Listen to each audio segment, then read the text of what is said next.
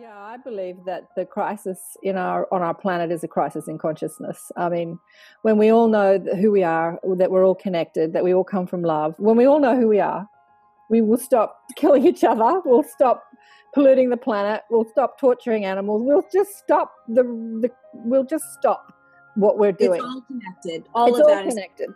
Yeah. So that's my mission to, elevate consciousness. There are people out there doing incredible things with pollution and all sorts of technology and all sorts of things. But my mission is to help people, feel more connected, elevate consciousness. So that's what we're doing with this book. And for anyone that's watching this, really I wanted to put this show out there to show people that through tragedy or through the dramas that we live in our life or through a spiritual awakening, we can make a difference. All of us can make a difference. And all the authors in the book have gone through some extraordinary circumstances, some tragic, some not. But through these circumstances, they're now reaching out to do what they can to make a difference in the world through sharing their stories, through putting books out, through making programs. I know that Yvonne up the top there. You got to accentuate the positive. Goes a long way. You're listening to Karen Swain, teacher of deliberate creation, accentuating the positive, showing you a way to a better life. Accentuating the positive, it's not just fad, it's sanity. Who in their right mind would accentuate anything else? If you feel like that's what you want to do. Welcome to a special episode of Accentuate the Positive Media with Karen Swain, and we're going to talk again about the book that's just come out called Awakened by Death, Stories of Transformation. I've gathered a few of the authors online. We've just had 3 people say they were sick this morning or too tired, couldn't make it, so there's only a few of us online to discuss the book and discuss the work that they're doing in the world. I really wanted you all to meet them and to see who they are and what sort of people they are and what work they're doing in the world. They're all incredible people. So welcome, guys. I'll introduce you all to our audience. Hello. So I'm looking at a screen. We've got Yvonne next to me with the hat on. She's the last chapter. Her chapter I called Heaven is Empty. I thought it was hilarious, which we'll go into. And then Garnet over there in the blue T-shirt, his chapter is Talking to the Dead. A lot of you know who these people are. We've got Scarlett Lewis underneath Garnet, whose chapter is called I Choose Love. And we'll go into all these chapters. Of course, you know Cyrus, who was on the last show, who's our editor, and also his chapter is called Second Earth. And Francis, next to Cyrus, whose chapter is called A Lifetime of Evidence. And all of the chapters are amazing. We won't discuss all the chapters, we'll just discuss the people that are online today. So welcome, everyone. Welcome. Hello. So I was just talking about Scarlett. Let's talk about Scarlett because, the proceeds of the book, or my proceeds of the book, are going towards charity. And one of the charities, well, I don't really call it charity or programs, is Scarlett's program, which is called I Choose Love, the Enrichment Program, which is putting in schools. So we're going to talk about your story, Scarlett. I've had Scarlett on the show before, and it's really pertinent because, it's just happened again in the States. So how many years ago is it now? Is it like 7 years ago? 5 years and a couple of months since the Sandy Hook Elementary School tragedy. Yeah. So Scarlett's obviously, her little son was murdered in that tragedy. And Scarlett, since that time, has started a program to teach people how to overcome their stressful thoughts. Because, do you want to tell your story? I could tell it, I know it inside out. But do you want to just share a little bit of how you came to run this program? Sure. So, my 6-year-old son, Jesse McCord Lewis, was murdered alongside 19 of his classmates and 6 educators in one of the worst mass murders in U.S. history, a little over 5 years ago. Following that, I wanted to be part of the solution. I wondered how in the world something like that can happen in civilized society. It just doesn't seem possible that a former student could be so angry and upset that he would come back and literally blow away 20 first graders in 2 first grade classrooms and 6 educators, some of which he knew, by the way, because he was a former student. And so I really kind of went on a journey. I found a message that my 6-year-old son had left on our kitchen chalkboard shortly before he died. He wrote 3 words: nurturing, healing, love. Those 3 words aren't something that a 6-year-old would normally say. They were phonetically spelled because he was in first grade and just learning to write. But I knew that if the shooter in our case had been able to give and receive nurturing, healing, love, the tragedy would never have happened.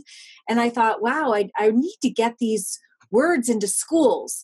We need to make this the basis for some of our education. And I started researching, and I realized that there was something called social and emotional learning that teaches kids how to get along, how to manage their emotions, how to be resilient, conflict resolution, and it's been around for decades. And the research behind it shows that kids that have social emotional learning not only get better grades and test scores and higher graduation rates, but they have less stress and anxiety, less bullying, less mental health illness of all kinds, less violence, less substance abuse, less incarceration. I thought, my God, every child should have access to this. How come it's been around and they don't? And we know it's in the best interest of every child.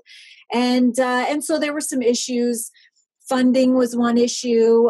Teacher training was another. And so I worked with educators in the U.S., and we created a program that transcended all of those obstacles, and we made it free. We made no teacher training. And so it's available now on our website. It's pre-K through 12th grade, but we're working on infant and toddler. We even have something for unborn children.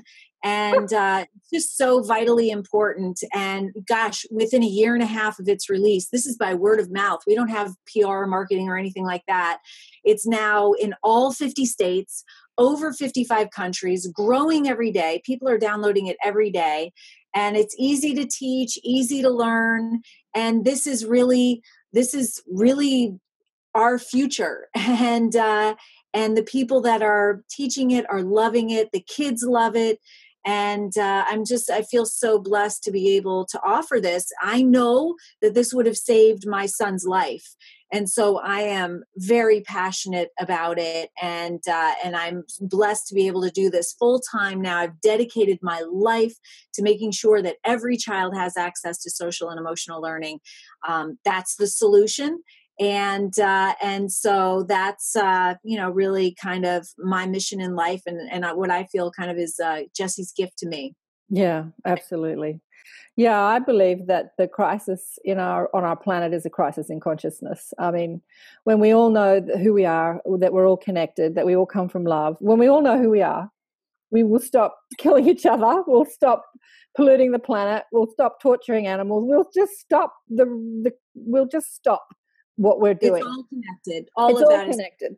Yeah. So that's my mission to, elevate consciousness. There are people out there doing incredible things with pollution and all sorts of technology and all sorts of things. But my mission is to help people, feel more connected, elevate consciousness. So that's what we're doing with this book. And for anyone that's watching this, really I wanted to put this show out there to show people that through tragedy or through the dramas that we live in our life or through a spiritual awakening, we can make a difference. All of us can make a difference. And all the authors in the book have gone through some extraordinary circumstances, some tragic, some not.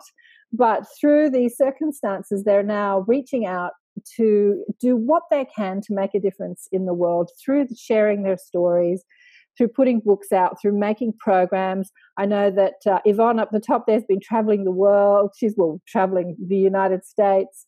So we might go to Yvonne now. Yvonne is, thanks, Scarlett. We'll come back to you. Yeah. Yvonne is the last chapter. And, I found Yvonne on YouTube. She was talking about time. And she was just somebody who had put up a little video. She's just sitting in a garden somewhere, talking to her phone or a computer or something, talking about time. But what you were saying about time was so spot on. Time from the perspective of the other side. and how, we talk about how there's no such thing as time, but when we're inside linear time, how the hell can we understand that all time is happening at once? And I thought, this woman knows what she's talking about. Let me contact her. And so I did, just in a YouTube comment, and she didn't get back to me for a year. And anyway, I said, come on the show and share your NDE. She'd had a near-death experience, and she was so nervous. She had never really done anything like that. She was filled with knowledge, and she knew she wanted to share it. But when she tried to share it, she was just vilified by people that said she was nuts, she was crazy. And so she felt really scared to share what she knew because it was so expansive. And I was just like, this woman, she knows some stuff. Do you want to talk, Yvonne, about your journey? Okay, well, pardon the lag. I'm out in Northeast Texas in the country, and our internet is not very good, so bear with me on this. And, I guess my story started, a long time ago, but the most recent story started in 2008, where I died. I was in a coma for almost a month, and I died total of about 15 minutes in the process. And I remember all of it. I still to this day remember all of it. I remember going to the other side clearer than I remember my human lifetime. It's still as clear as it was when it happened. It's a funny thing that way. The other side doesn't ever fade. Here fades very, very easily, but the other side doesn't fade at all. And I was talking to a lot of people, and they would ask me what I saw when I died.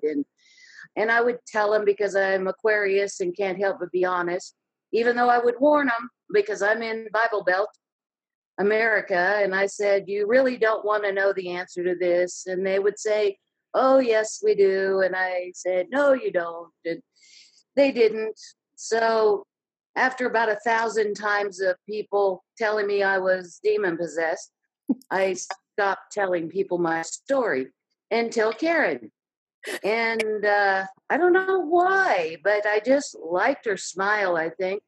So I called her up, and I was very nervous because, I pretty much swore off of talking to anybody else about it. And she just made me very comfortable. And I don't know, that the second I became comfortable, I started talking, and I haven't shut up since then. Now I just pick up my phone whenever I feel like it. I can be in curlers and a bathrobe, and I'll just have a thought from the other side, or someone will ask me a question. It's like if I ask myself a question, or if somebody asks me a question, I know the answer immediately. Yeah. But I can't keep all of that in the human brain all the time. But it's like I have a Google brain. So all I've got to do is plug in the question, I get the answer.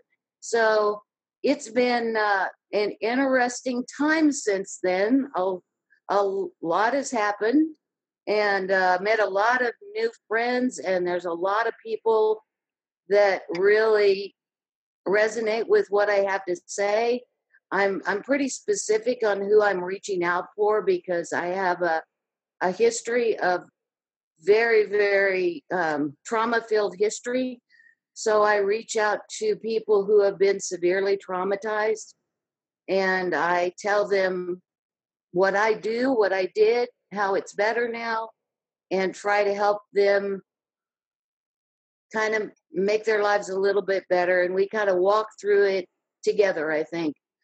I don't know that I consider myself a great teacher. I think I died and came back with an encyclopedia that I can access at any time, but I'm not really good at using the encyclopedia yet. But we keep bumbling through, and I think it's helping others. I know I love the people that I talk to, and we learn from each other.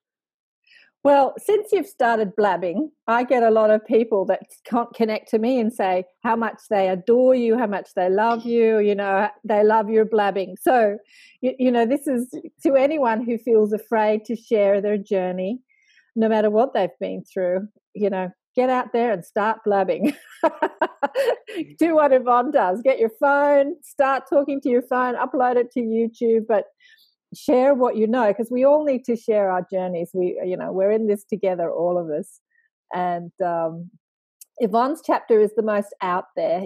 There's so much in this book, because there's stories like Scarlett, who have overcome grief and then gone on to start a movement. And then there's stories like Yvonne, who had an extensive NDE and talks about what she experienced on the other side. And then there's stories like Garnet and Cyrus, who is an astral traveler, who is over in different realms of the afterlife all the time.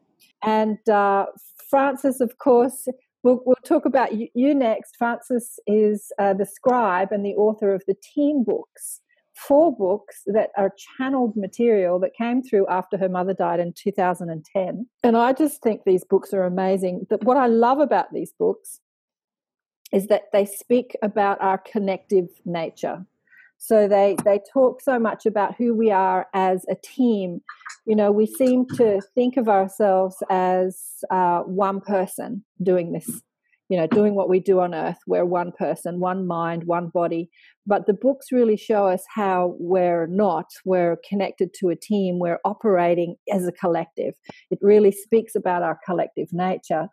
And I think that, as far as humanity goes, we really need to understand that no matter what we think or what we do or what we feel, we are connected to every single other being on the planet. It is making a difference. Just thinking, our consciousness makes a difference. Anyway, Frances wrote a chapter called A Lifetime of Evidence, and she spoke about lots of personal experiences she'd had, with people transitioning. Do you want to talk about your chapter, Frances? Of course.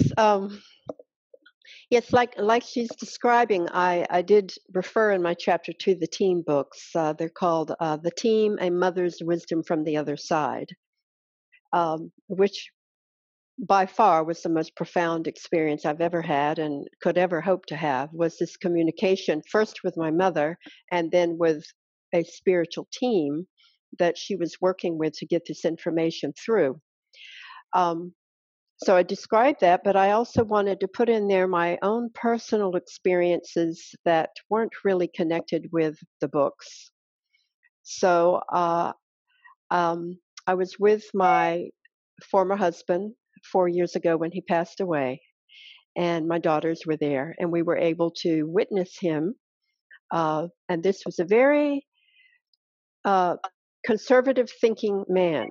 He normally would not have heard of what you call visitations at death or anything of that nature. He was very simple in that way. He was open-minded, but he was just kind of skeptical. He'd listen, this kind of thing. Yeah. So it was really beautiful to be there when he said, when he spoke to his mother, "Mother, what are you doing here?" And then he was talking to her and saying, "Well, I know, Mother, but I love these people." He was kind of arguing about her saying it was time to go, and he was saying, "Yes, but I want to stay with them." And then his friend appeared. "Neville, man, what are you doing here?" So this continued, and someone else as well that we didn't know, but Neville was someone who had passed away in kidney dialysis along with Eddie. When he was there in kidney dialysis, his friend had died. So we were amazed that these people came through and we knew right when he left, and he left with them. And then I describe a miracle that occurred. I don't know if you want me to go into the detail of the miracle, but I'll say it very quickly. It was about 1.5 years ago. And I've had a history. That's why I call it a lifetime of evidence, because even as a small child, I had all kinds of experiences which my mother helped me to navigate.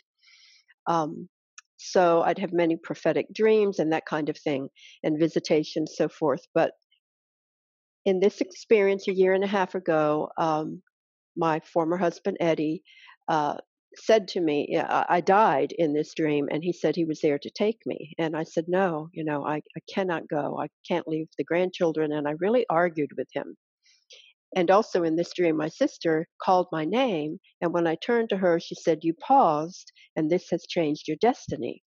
So the whole dream was about pausing, changing your destiny, and then being told that I was going to pass away. And I know myself, I know my dreams, and I really knew it was quite literal. So I was very cautious and a bit, as you might, if you were being told that you were going to die soon. I had a lot to think about. So one night, very late at night, I was driving home from a friend's, and it down a dark road, and it was just like my dream. And in this dream, I had died in a car accident. Right. And I passed the metaphysical church that I used to belong to when I was in my childhood and in my 20s. And I glanced over there, and I had passed it many times. It's a very beautiful building in an affluent area. I say that only because there's no possibility that there were just strangers roaming around going onto the property. And all of a sudden, the porch of this church, and it's a residential looking building that was used as a church. The porch of this place was lit up with people all over, and I thought, they all look elderly because their hair was all glowing. And I paused to look at this church, and then I went on. And in that instant, here comes this vehicle that would have smashed into the side of me if I had not indeed paused and looked at this. Well, my friend and I went back to that place, knocked on the door, talked to the neighbors, talked to the owner of the house. There was never any party at 11 o'clock at this house. There was never anybody on that porch. There were never any lights on at 11 o'clock with people filling this porch. And so I knew that pause was to look at these angelic beings that had appeared briefly on this porch and had indeed saved my life. And I had a list given to me of things I was to finish if I was not going to die in this dream. And I knew a few of them, but I don't know all of them. So I'm really working hard to do whatever comes to me because I feel like there were certain things that I agreed to complete. But the main point of the books, and through all these experiences I've had and all of you have had, I mean, what we're having right here is so obvious that we are a collective, that we're all having different kinds of experiences, but they're all connected. They're all connected to the fact that we are using the body as a vehicle, not that we are the body, that we have a spiritual side, a soul. And in fact, the team books say that the body is inside the soul. The body is contained in the soul. The soul is not trapped in the body at all. The soul is very vast and goes and does many, many things. So, but the main point of the books, when my mother first communicated to me, she said, "You are not alone. You are not even functioning as one person. Nobody is, for you are a member of a team, a spiritual team as close to you as breathing." And this is perfect evidence here of that very fact. Here we are, the team. Here we are. Part of the team, a little bit of the team. We are creating a team for a certain purpose to accomplish a certain mission. And we are representatives of our team. So when each person is speaking about their experience or about what they have to offer, behind them is the team. We are representatives of a team. I know. I love them. Look, all the books. Look, Yvonne is in the middle of writing her book. She's going to get her book out. Cyrus has a book out called Afterlife. What's your book called again? Investigation of the Afterlife. Hang on. Well, Understanding Life After Death. Oh, that's what it's called. That's right. And of course, Scarlett has documented her experience in her book about Jessie. Nurturing Healing Love. Nurturing Healing Love, which is the message that Jesse left on the chalkboard just before he went to school that morning. I know, isn't it wild? And Garnet has 4 books out. And Garnet's story is amazing. His awakening was not through tragedy. You were lucky, Garnet. He was just walking down the street one day, corporate lawyer, he calls himself a straight-laced, button-down corporate lawyer walking down the street one day, and he was stopped by a homeless man who asked him why he was here on Earth, and shone this light into him from his eyes. And Garnet says, "You knew, Garnet, that you were like a deer in the headlight." And Albert turns out to be his spiritual guide that says, "Okay, buddy, you've got some work to do." Wow. You think that you're, I don't know what you did as a corporate lawyer, it was sort of contracts, and because your whole life, you're in your mid-50s then, Garnet, about 56 Yes. when it happened. Yeah. And that's I did. I looked after public companies when they did mergers and acquisitions and stock financings. That was sort of my main practice, and it had nothing to do with homeless people, I can assure you. I know, but what I love about your story is it speaks to, I think that you were doing your mainstream job, and but the whole time you were doing it, there were questions inside you. There was this asking, why am I here? What is this? Surely this is like that movie, is this it? Is this all there is? Surely so these questions were bubbling up inside you. And for anyone who is like that, who's doing a mainstream normal job and feels like they can make a difference, and they have questions, maybe there is a bigger purpose to your life, and those questions is showing you that there is a bigger purpose to your life. It's not just about your acquisitions. There's a bigger message that you have. So Garnet has written 4 books. Albert has made Garnet very busy to write 4 books. And in the last book, which just came out, called Dance of Eternal Rapture, he has a chapter in that book called Talking to the Dead. And I had read it a year before. At the end of last year, we had all the chapters in, and then we had to get it up on Amazon this year. And I had read it a year before, and I had Garnet back on the show to share his experiences in the book. And so I reread the book at the end of last year. And when I saw that chapter, I thought, I'd just love to put this chapter in the book, because it's such a unique perspective of communication between deceased loved ones and people still in body. And that perspective is that Garnet, in his astral body, was on the spirit side. And he was seeing a little girl who had been tragically murdered, communicating with her parents through a medium, but Garnet was witnessing it from the spirit side, and he speaks about that in that chapter. And I just thought it's such a unique perspective, and Ozark Mountain Press kindly let us put the chapter in the book. So the chapter is in the book to help people, and especially parents, know that, there is no such thing as loss, that we never lose the ones that we love, that they're always there to communicate with it. Do you want to talk about your chapter? Sure. It was basically a tale of tragedy that had a happy ending at the very last. And what happened was, I was on one of my astral trips with Albert, and I asked him. I said, Albert, lots of people have sent me emails, have asked me if it's possible for ordinary people to communicate with loved ones or other people on the spirit side, just like I communicate with Albert. And he said, yeah, it is possible. And it's usually done through psychics or mediums, respected ones that are reputable. And he said, I'll show you sort of how it all works. So we're on the spirit side. He takes me first to the Akashic records, which, as you know, have the records of every life that's ever been lived anywhere in the universe. And he shows me a scene that happened about a year before on Earth time, where there's a mother with her 7-year-old daughter are sitting they're in a park on the Pacific Northwest of America. And the mother's sitting on the bench watching her daughter, who's running around with a butterfly net at the end of a stick trying to chase and catch butterflies. And she doesn't catch any, but she's having a great time doing this. And all of a sudden, the mother's phone jingles, and she looks down, and there's a text message from one of her coworkers, an urgent message that needs immediate attention.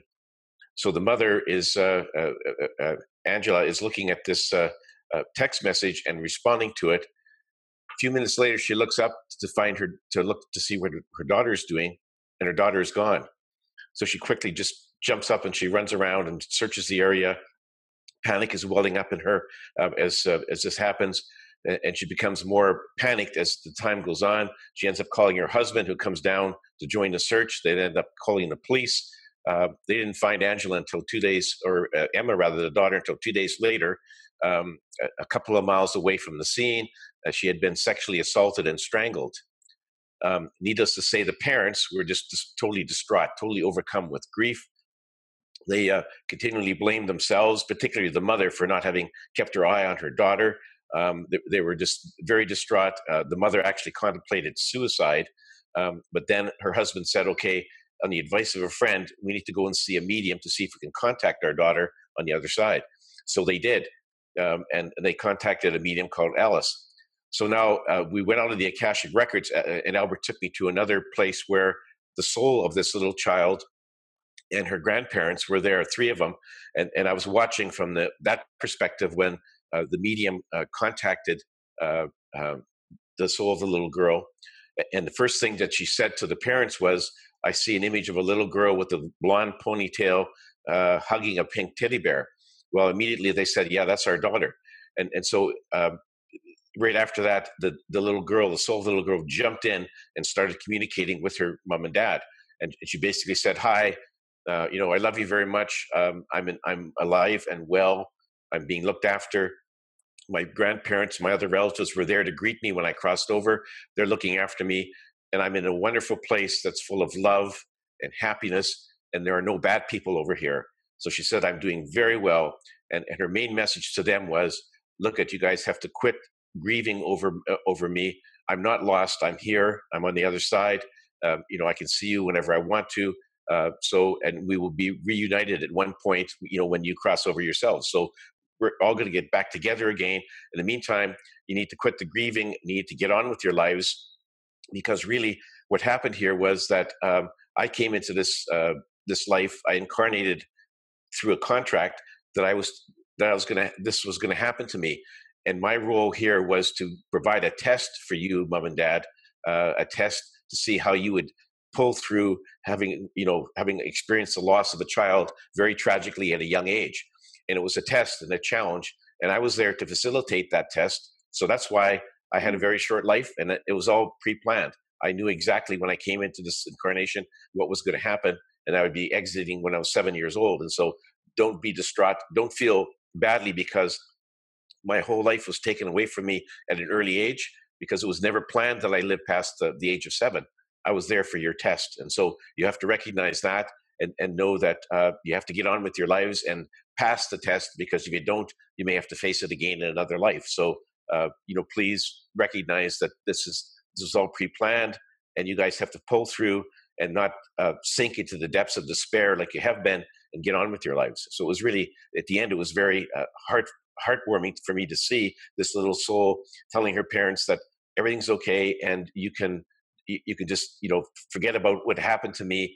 She actually said, I didn't feel any pain. I didn't suffer at the end because I left my body just before the end.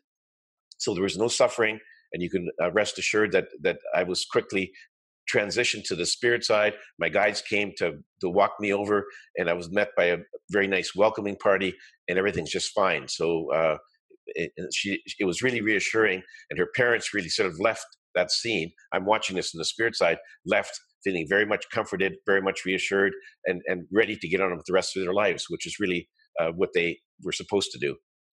I know, it's an amazing story. One thing that you said to me when I first interviewed you a couple of years ago, Garnet, is I asked you what was one of the most astounding revelations that you had found out from Albert since you had started this dialogue and these adventures with him. And you said, well, something that startled me was that every death, every exit from this life is planned from the spirit side, that there are no accidents, that the soul has planned it. And it was interesting when Frances was saying that she had a dream and she saw a exit, like she saw when she was going to exit, but she changed it. I'm going to throw this out to, we've lost Scarlett, she's jumped off, but I'm going to throw this out to the group about, when people exit this life, we have obviously a few different exit points, but the soul has obviously planned those exit points, and at the time that our life is unfolding, we make a decision to go or to stay? Does anyone want to answer any of those? That question? Well, our soul is also ourselves, and we have free will. And in my opinion, a free will supersedes a contract, because the contract is created by ourselves, right? So if we ourselves make a decision, then that can supersede that potentially. So if we ourselves decide to change from one path we're on to a different path, then that could change how we may exit, how we may die. So that's my opinion. So with Alice, was it Alice, the little girl's name? Garnet? Emma. Alice was the medium, right? Yeah, Alice is the medium. Emma's a little girl, yeah. She wasn't going to change her exit, because that was really a big purpose of her life, right? That she would exit as a child, and that her parents would have that experience of having a child that died young, and then they would go on to lead lives based on that experience. Was that right? Exactly. Yeah, that was one of her exit points, and she stuck with that exit point. She could have passed on it, but decided to take it because that was part of her contract with her parents before she incarnated. So this was all sort of planned out, and so she didn't want to change that. I mean, had she not chosen that exit point, then her parents would not have experienced the tragedy of losing a child at such a young age. That was something that they wanted as souls to meet and to face and to try to overcome. Exactly. Yvonne, do you have anything to add to that? Google over there. Oh, I could say so much. Well, as you know, my gig is big picture from the outside, way, way, way out in. So from my perspective, looking at it from the outside in, there are infinite options and possibilities. So there are, because everything is in the now, because there's no such thing as time space, that there were options where the little girl died, where she didn't die, where she didn't exist at all. There are many options in all of our existences, and whether or not what part of it we focus on from this perspective as a human is what we report on. But in my perspective, there are many options everyone has and is experiencing, or some people say it's possibilities. I prefer, from my perspective, that they're all real. It's just a matter of which one you're focusing on in the moment. And that's my out there side.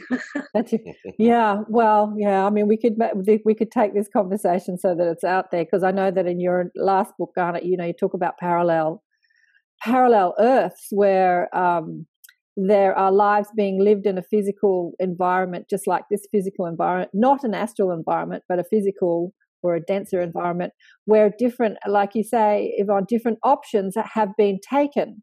So when a decision is made, it's like that movie Sliding Doors. Has anyone ever seen that movie, where you make a decision, like she misses the train, and that tiny little option makes a huge difference in her life in the movie Sliding Doors.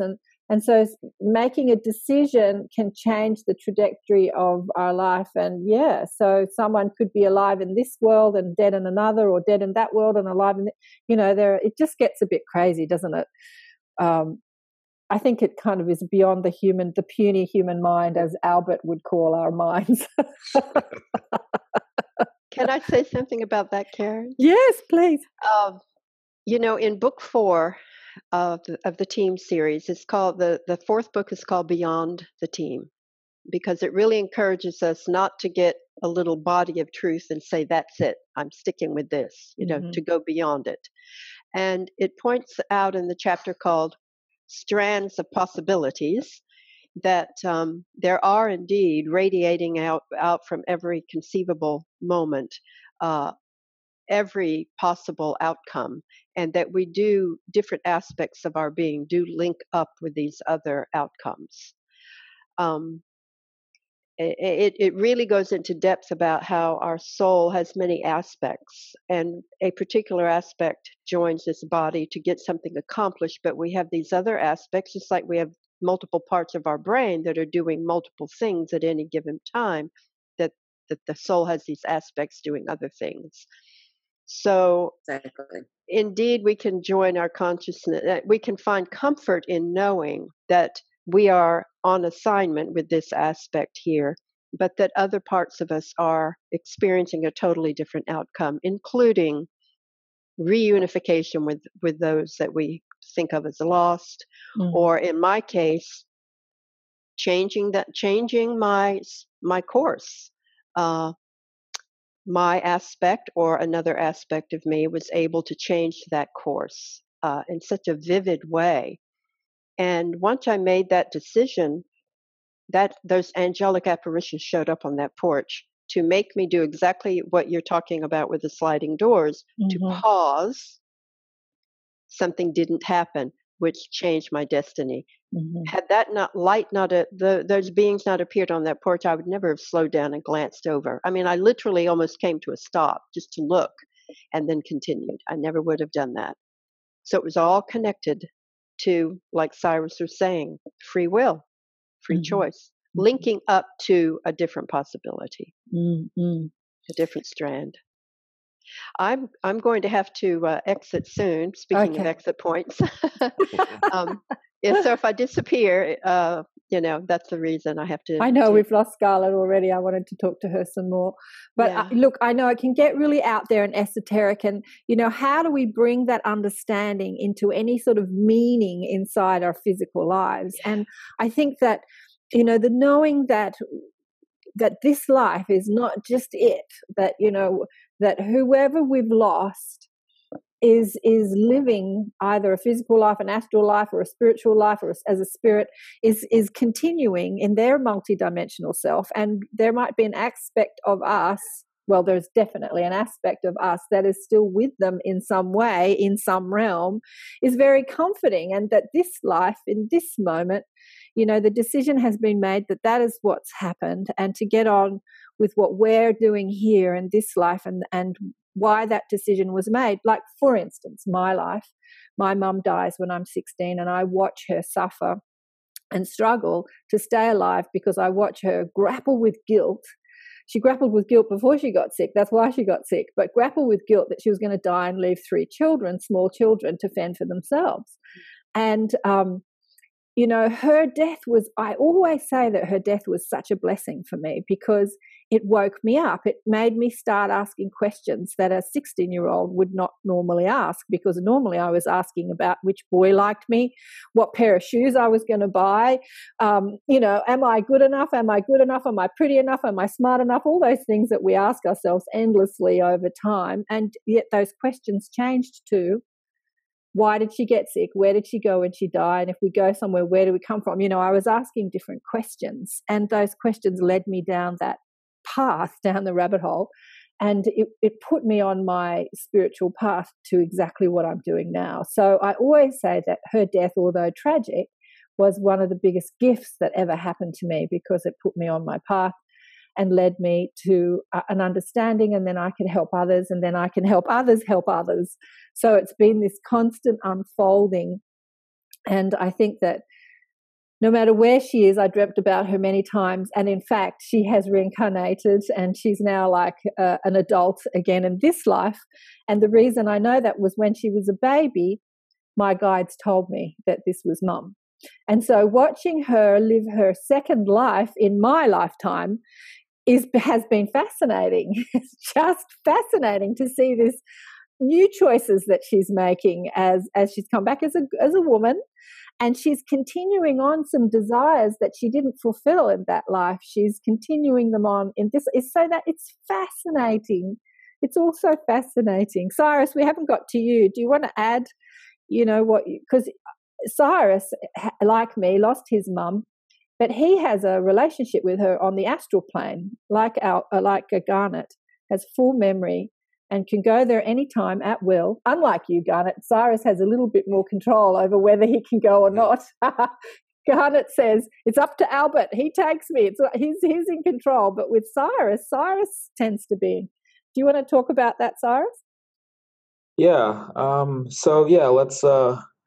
First, I should give an addendum, kind of like Yvonne did as well, because also I'm traveling, and I think, to travel and work. And I don't know if my internet is perfect right now. I'm in the island of Borneo in Malaysia. So it seems okay at the moment, so I'll just go with that. So yes, my chapter is called The Second Earth. And to get started, I guess I should say that The Second Earth is the title because it is a somewhat accurate description of a place I go to when I do my astral projection experiences, because I come to find it is like a replica in many senses of the Earth, the physical plane that we're in right now.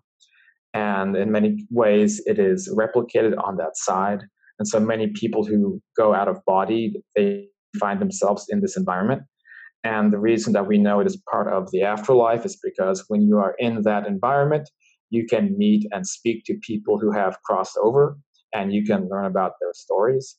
And that is something that I have been doing off and on since about 2014. 2014 is when I began having a lot of out-of-body experiences, which isn't to say that this began my interest in life after death. In fact, I have been studying life after death for about maybe 16 years, which may come as a surprise because I know I look about 10 years old. But I assure you that there is a 3 in front of my age. It might be my elf genes. I don't know. But the chapter in the book, really, a lot of it goes into the experiences I've had since my mom passed away about a year and a half, I guess. This was I'm sorry, almost 2 years ago now. It was in the summer of 2016. And since my mom passed away, also my brother has passed away. And so a lot of the work that I've done in the field of life after death, it really came to a head the last couple of years because I've had to wrestle with, close members of my family, quite suddenly passing away. But because I had already established the ability to go out of my body, dependent, as you mentioned, Karen, on my own choice to do so. So it's not a guide who comes and takes me, but I set the intention and then I can have that experience. I've been able to meet with my mother, and then she has also been able to come and meet me halfway, and I can have experiences with her this way. Quite physical experiences where she can come and sit on the bed with me and talk to me. And she's done this a number of times. I think it's difficult, though. It requires a lot of energy for them to do this, but they do take time to do it. And you'd be surprised like how physical and real it is, because when you are switched to that frequency and you are in your astral body, very often there is no difference in some ways to how we are now. So many people don't even realize it when they are in their astral body. Very often when we have an after-death contact with somebody who comes to visit us, we don't even realize that we are out of our bodies when they come into the room with us, because it feels no different than how it may feel right now. So I guess to go back to the chapter, I talk about my experiences with my mother. I talk about some of the initial experiences after she crossed over. And I talk about the experiences I've had on this kind of astral second earth, where I've come to find that there are really replica cities and landmarks of every place that we go to here. And really, I think both of these worlds are kind of joined in unison. So like what happens here tends to affect that world. And in some ways, what happens in that world affects this world. And it's not to say, by the way, that this is the only realm of the afterlife. The astral is incomprehensibly vast, but this is kind of a human niche that people gravitate toward. And on that side, I've been to astral versions of cities like London and Los Angeles and Japan. And, I have very distinctive memories of those places. And so there's different types of astral experiences. There's times when I have full awareness and control, and I can completely direct my experience. And then there's other experiences where all I have is a memory. And then I can just take that memory back, and then I can kind of pull that apart and make certain guesses about what my whole experience may have been like. Because really I am leading kind of like a parallel life on that side. And so sometimes I come into that side and I have full awareness. It's like my astral life and my earth life that they come in join together and become one, and then I can have full conscious perception. But some other times it's just like I just have a lingering memory. Now, I don't want to stay on the soapbox forever. I'll just say a couple more things about the chapter. I do talk about an experience where I met with somebody on that side who I was able to verify the existence of by checking his Facebook memorial page. And I think that's a very important point to talk about the objectivity of that side, how you know that you are on the astral side, you're not having some kind of crazy hallucination or some kind of dream, because you can be given information that you can take back with you. And in this case, I will oftentimes interview and talk to people who live on that side and learn about their story. And I did meet somebody who had passed away. Recently, it was a young man, and I learned about him, and I was able to look him up and verify the details he gave me. I found his Facebook memorial page, and I talk more in detail about that in the chapter as well. And so, really, yeah. The chapter is about those experiences, as well as some nitty-gritty stuff about my own life and the challenges that I've faced with my family and my mom, the kind of sad circumstances that led to her death, as well as how my connection to the other side has really helped out in enormous ways my own path and how I've been able to handle these tragedies. And that's kind of hopefully a little summary of what my chapter in the book is like, and I hope you guys check it out. I know, when you realize that there is no such thing as death, I think the grieving process is a lot less, isn't it? I'd like to ask Garnet, have you had any experiences with second earth, like Cyrus talks about with Albert and your astral body? Second Earth? Well, I did get a chance to visit Earth in a parallel universe. Is that what you mean? I don't know. It's astral Earth. It's like a replica of, I don't think it is the same. No. Oh, okay. You mean a second Earth on the astral plane? Yeah. Yeah. No, I haven't. Well, there's a lot of aspects about the part of the spirit side that I saw that are a lot like Earth, like with the metals and the trees and the flowers and everything else. But I didn't see it like a duplicate of London or any of the cities on Earth. What I saw was a white city called Aglaia. And that doesn't mean that those other cities don't exist. I just didn't see them. Right. Something to ask Albert next time. Can you take me there? I'll remember that. When he shows up. Because I know that since you've been writing the books, and you started putting them out, people have been asking you questions which you put to Albert, and then he gives you, like, the chapter that we put in the book called Talking to the Dead came about, as you say, because people were asking you questions about it. So it's great to have that interaction. We've lost a couple of people. We had 3 people right before we started couldn't show up because of exhaustion and illness, and so. But anyway, they're not discussing their chapters, so you'll just have to read the book to find their chapters. This is the working title. I actually changed the title. I just made it a little prettier. That was the proof that I got, and then when it came, I thought, no, I want it to look prettier than that, so I changed the title. So I'm waiting on the books to arrive from America, because when you buy them on Amazon, they've got to come from America. So hopefully they'll come next week, and I'll have a stack of books I can give out to people. The sort of book that you can give out to people who are asking a lot of questions. Why? Because death sparks a lot of questions, doesn't it? I think that death is an awakening process, whether you go through your own death or the death of a loved one.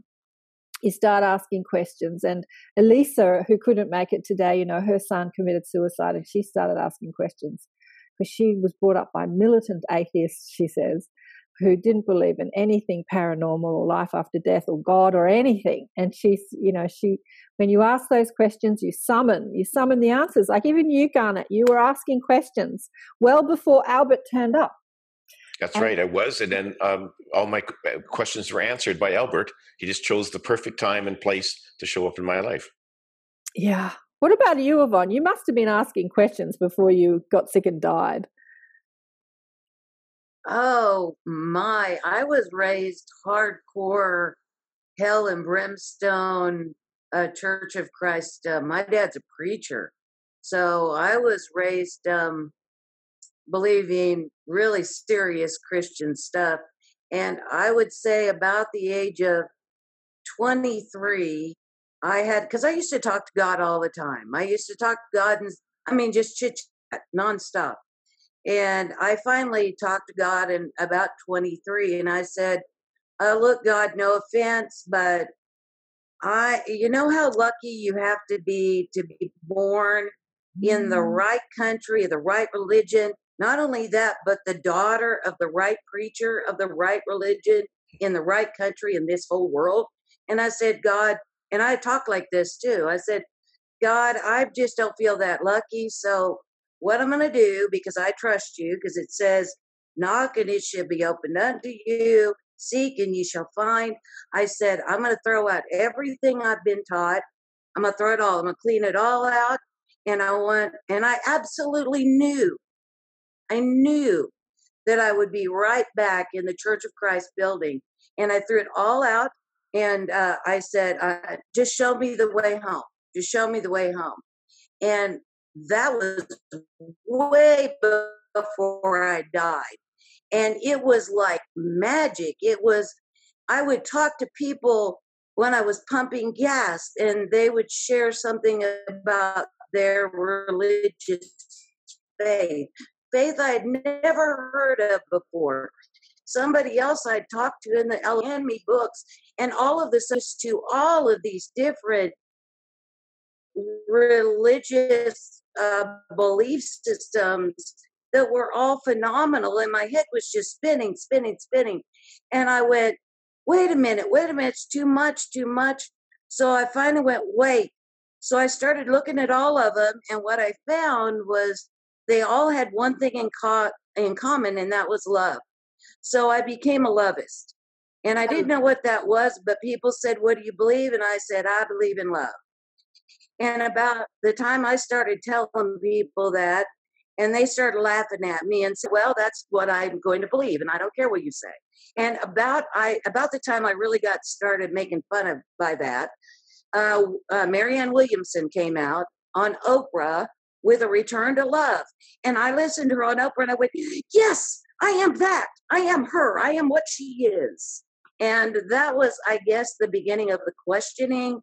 I also, shortly after, read the Seth books. And even though I didn't understand half of them, I just knew that was right, that what he was saying was right. And I guess it just kept on going. And then I went off track, way far off track. And the only way to get me back on was to die.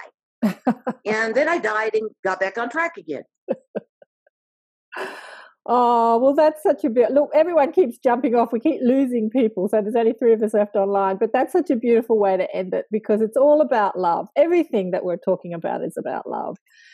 The questions really lead you down one path, and that is love, really. I mean, whether you're talking about parallel universes, parallel Earths or universes or cosmoses, or the soul inside the body inside the soul, we can just get so out there with all this. And I have to say, I love it. I love or getting really out there with these conversations. But it all comes back down to one thing, and that is love. And many of the chapters speak about that, especially the NDEs. They speak about, Nancy's chapter is about how love is the fabric. It's like the walls are made of love. It's like everything, it's just the fabric of life. It's the fabric of life in every experience, whether it is physical, astral, spiritual. It's the fabric of life. And so love is it. Right, Cyrus? Hi there. Sure, yeah. Sure, yeah, sure. So I was going to say thank you all, but there's only 3 of us left. But thanks everyone who did join, and thanks for people that have been watching this. And if you have any questions, let me know. Go to the Awakening Empowerment Network on Facebook. That's a group there. That's where you can share your stories. And also Cyrus has a group called Afterlife Topics.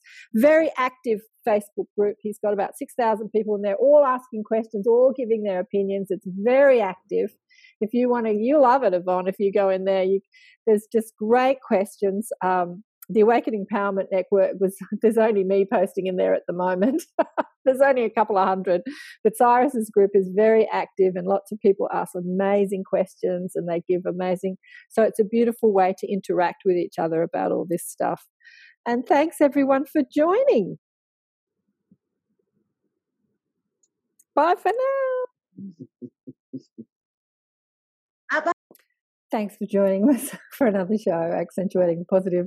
That was a lot of fun. We lost people along the way. People didn't turn up. But I'll try and get the other authors on the show to talk about their chapters. I know Ainsley and Krista, I'll get them on together.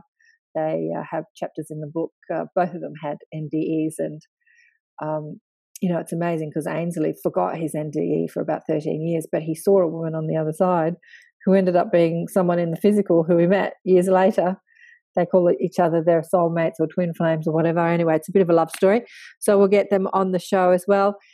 Everyone kept jumping off the call and it was only even Yvonne, her internet just couldn't cope and so she jumped off the call and it was just Cyrus and I left on the call. I stopped the recording and the two of us have just been chatting for the past hour about all sorts of things.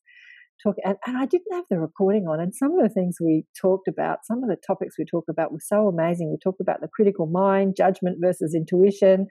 Is that criticism that you're feeling, your guidance system showing you that this is not for you, or is it just your critical mind? We were nutting out all these things, so we can go into those conversations a bit later. But he was talking to me about Jürgen Sieber and his book, Multidimensional Man, and talking about different realms of the astral. There are some really dark realms of the astral, and he was saying that on the astral side, your thoughts become manifest quicker, and so it affects your physical form. You have an astral physical form or an astral body, which is a replica of your physical body.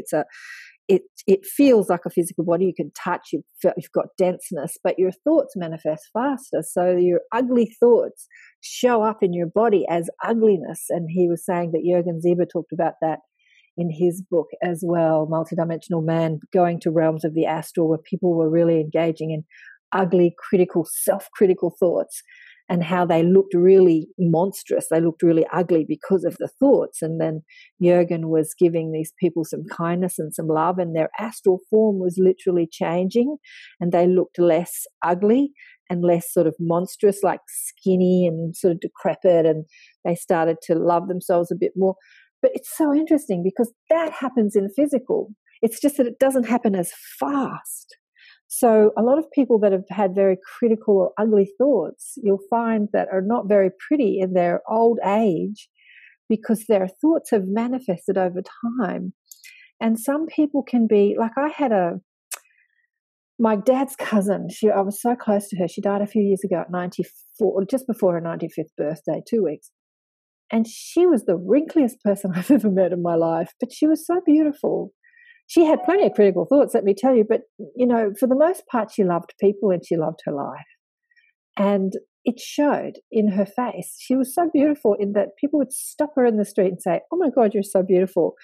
And I could tell you that there wasn't a part on her body that didn't have wrinkles. Her fingernails had wrinkles. She was the wrinkliest person because she was thin, and yet she was so beautiful. So your thoughts do show in your physical form. And when you clean up your thoughts, you can literally shift how you look. You can look younger. You can look prettier. You can look fresher. You can look kinder. Your thoughts create your reality, and your reality is your physical form as much as the rest of your life. So anyway, Cyrus and I were having some wonderful discussions all about that. He was telling me of his experiences and I was telling him mine, and we have a lovely time, Cyrus and I. So anyway, if you've got any questions, contact us on Facebook. He's got his Afterlife Topics group, and I've got the Awakening Empowerment Network group, or I've got the Inner Sanctum group where we, get on line and talk to people. I invite you to come online. Frances is actually next in the Inner Sanctum in a couple of days. Probably by the time you see this, it will have come and gone. And we're going to be talking about her fourth book, which she spoke about today, Beyond the Team. So we're going to be asking her questions about that, and it's going to be wonderful. So buy the book and help me support Scarlett and the enrichment program, as well as some other charities. Habitat is another one. But again, working title, not the new title, because my proceeds are going towards the enrichment program and Habitat for Humanity, because I love my home. You can see I do everything from my home, and I feel like we all need a home. Habitat provides homes for families around the world who can't afford their own home or who live in shanty towns, and they build houses for them. I love that. And tell your friends and family about the book. This book answers a lot of questions, and if it's doing its job, it's going to spark many more questions in you. So your questions summon the answers, and they summon the experiences. So keep asking your questions, and I'll see you next time on the show. Love you all. Bye for now. We are the love we give. Thanks so much for joining us for another enlightened conversation on Accentuate the Positive. If you would like spiritual guidance from my guides, Blissful Beings, go to karenswain.com for a reading, or to listen to more enlightened thought leaders share their wisdom. Go to the listen page on karenswain.com and choose who you want to listen to. All the podcasts are also available on iTunes. Remember to check us out on Facebook, Twitter, Instagram, Pinterest, you name it, we're there. Until next time, bye for now. If you feel like that's what you want to do,